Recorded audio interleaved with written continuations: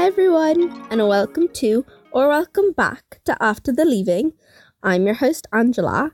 Today's episode is pretty last minute. I'm recording this on the 2nd of August and this is supposed to be going out on the 3rd. So when you're listening to this, I recorded the day before. But anyway, today's episode is going to be about the reopening of schools and my opinion on the roadmap that was released. But I graduated a couple of months ago, so I guess I'm kind of looking at it from hindsight, and I'm going to try giving you guys some advice on what you can do kind of with the information that was given. I did look at some videos that were released and I got some of your responses. The TD Mick Barry is really great. I don't get political and I'm not advocating for anybody, but I'm just saying people like Mick Barry, Aona Reardon, they're doing amazing. So I'd say if you have any problems with the roadmap, email your TDs, and I think that's absolutely fantastic. Before we get started, make sure you follow the Instagram at After the Leaving podcast, and also if it's not banned in your country yet, go follow the TikTok. It's same After the Leaving podcast. Oh my god, I was scrolling on my For You page and all the American TikTokers being like, "Hi guys, it's ex-TikToker here." I think that was just so funny. So yeah, if it's not banned in your country, go follow it. Also, if you could leave me a review and a 5-star rating on Apple Podcasts, that would be absolutely fantastic. They really just warm my heart.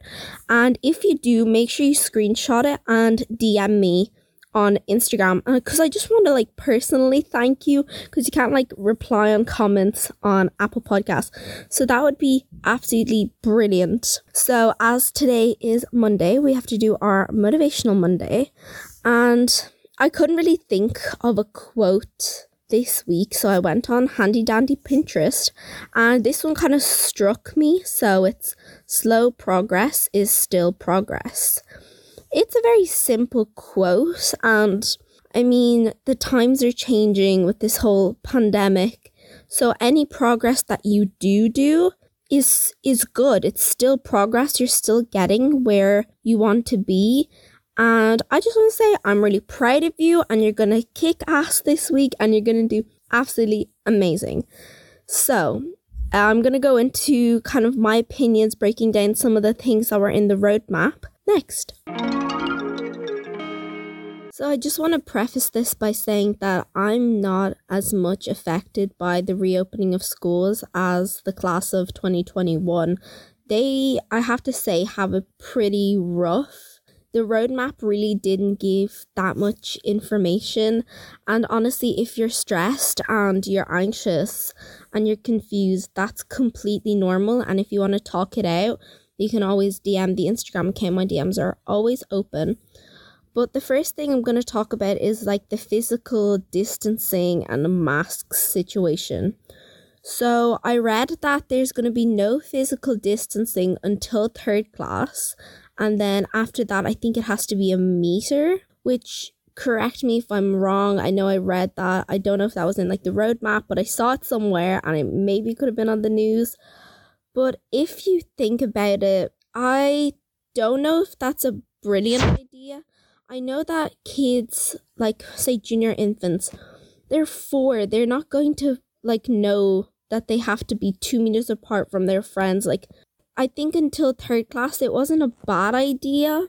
But I'd say from 2nd class, you can do physical distancing. Now, the average class size is 26 in Ireland, apparently. Now, I don't think that's true. Maybe it is, but in Dublin, it's up to 30 kids that I know of, and the average in Europe is 20. Also, most schools are pretty small, so I don't know how they're going to implement that in the primary schools. And in secondary schools, again, there are some really big schools in the cities and some really small schools. So I don't know how I feel about the physical distancing. I think we do need it, but it's going to be really, really difficult to implement that. I think that in secondary schools, everyone's going to be way more responsible and understand why we need physical distancing. And I think schools won't have to enforce it as much. But I think that we definitely need it. But it will be really weird, you know? Some classrooms just aren't big enough. And I've seen loads of comments like, oh, my school has 1,000 kids, but it's only built for 600. So I just really hope that it's going to work out. In terms of masks, there have been just a lot of debate that I've seen online and in person, and people are saying, oh, should we wear them all the time? Should we only wear them in the halls? Should we do this? Should we do that? I know in university they're going to do everything online, or like the lectures, and then if you have tutorials or like labs and stuff, you have to come in, and they haven't said anything about masks, and neither have schools.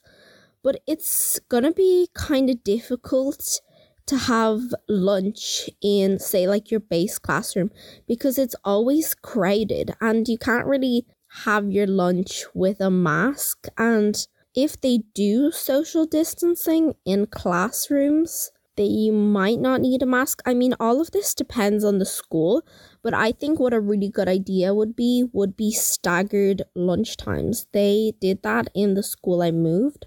So the 5th years would have lunch at like 11 and the 6th years would have lunch at like 12. That could be a good idea, maybe. I mean, this is just so difficult, and I mean, Ireland is known to have like a lot of kids in their schools. So I don't know. I feel it's going to be complicated. And if you have any comments on that, make sure to DM me or give me your opinion on what you think they should do. Now, for more like secondary school things, oh my god, I'm still pretty new to this whole podcasting thing. And sometimes I have to like re-record a segment like 3 times before I get my words right and I don't stumble over them. But I've read that there's going to be a reduced number of CBAs for junior cert, which I think is really, really good, because there's more time to focus on coursework and exam. For both junior cert and leaving cert, I think that maybe the first term, maybe until Christmas, there should be kind of a blended learning situation like in universities. I think that blended learning works in the cities. I'm not saying that you guys in the countryside have like bad Wi-Fi and it wouldn't work, but maybe in secondary schools you could do like 3 days and 2 days, somehow work that out. My god, I sound like I'm so like inconsiderate, but I'm just trying to put my ideas out there, and maybe some of you guys will agree with me. But I think the reduction of CBAs for junior cert is a really good idea. And also I heard that there's going to be a reduction in wellness classes, but there's going to be more guidance counselors, and apparently the government want to seek guidance from the class of 2021 for like leaving cert and junior cert. I don't really know how they're going to do that. They're not going to physically contact all 60,000 of you, which, god, I watched a video that was released by TD from the convention centre, and he was questioning the Minister of Education. And I swear she's the queen of just going in circles. She just repeats the same thing 4 times.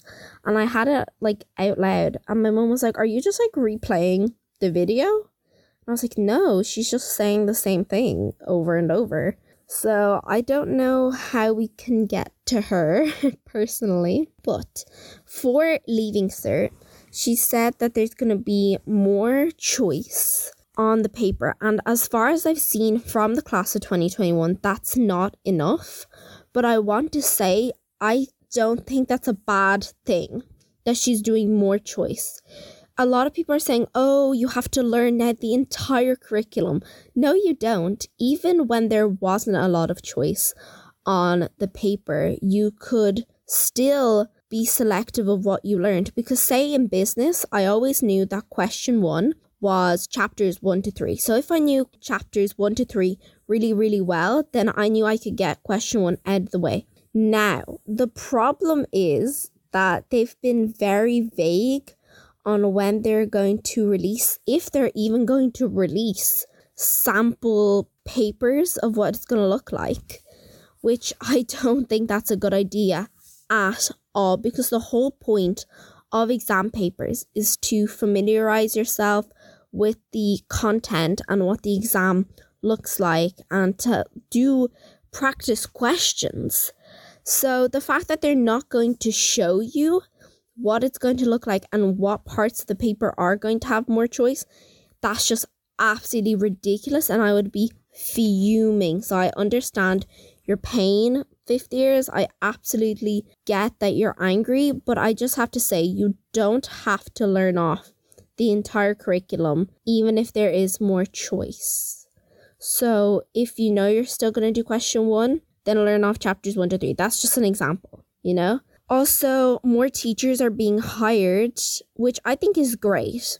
But if the points originally for teaching weren't so astronomically high and difficult to get into, maybe they'd have less of a problem trying to get these teachers, because they're hiring retired teachers, or they're trying to ask retired teachers to come back, which I don't think that's a brilliant idea. I mean, it is a solution in a way, but you're also exposing a lot of these teachers and they could be in a more vulnerable state.